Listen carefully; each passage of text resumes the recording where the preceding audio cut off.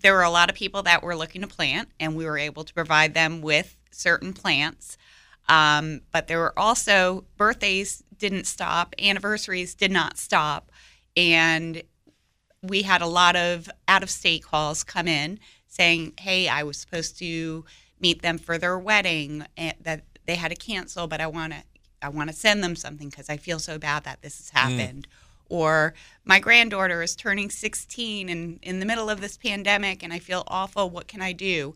So we stayed open and we were delivering every single day. Wow. Yep. Wow. Not only were people coming up, house projects, so those types of companies stayed in business and were booming. And same thing, people were trying to find something to do since they were locked in their homes. And so starting a garden or planting flowers, it was a big deal. Yes. We were even selling just stems of flowers and delivering them to homes. And, a couple of ladies are like, hey, I'm going to try giving designing a try, or at least it's something to do today to keep me and my kids occupied, something for us to work on and learn. So we were, I feel, a valued store that stayed open.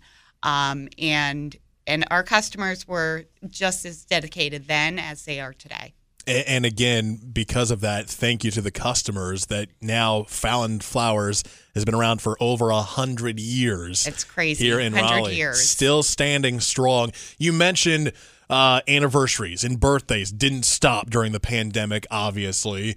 Holidays as well. What are some of the popular holidays for you when it comes to flowers and your busiest time of the year? So our absolute busiest is Valentine's Day. We have one day. We try to spread that over at least 2 to 3 days for deliveries, depending on what day of the week it is. We have Mother's Day coming up, yet another large holiday for us. That's a little more spread out. But on top of that, we have graduations and we have proms and we have weddings. So we have to combine all of these special occasions into a weekend. So it takes a great team, and we have great teams at our access, and we just get it done. We've learned a lot. If anything, the pandemic has taught us a lot, where we can make everything. We've learned to make lemonade out of a lot of lemons. Yeah. So we're no longer thirsty.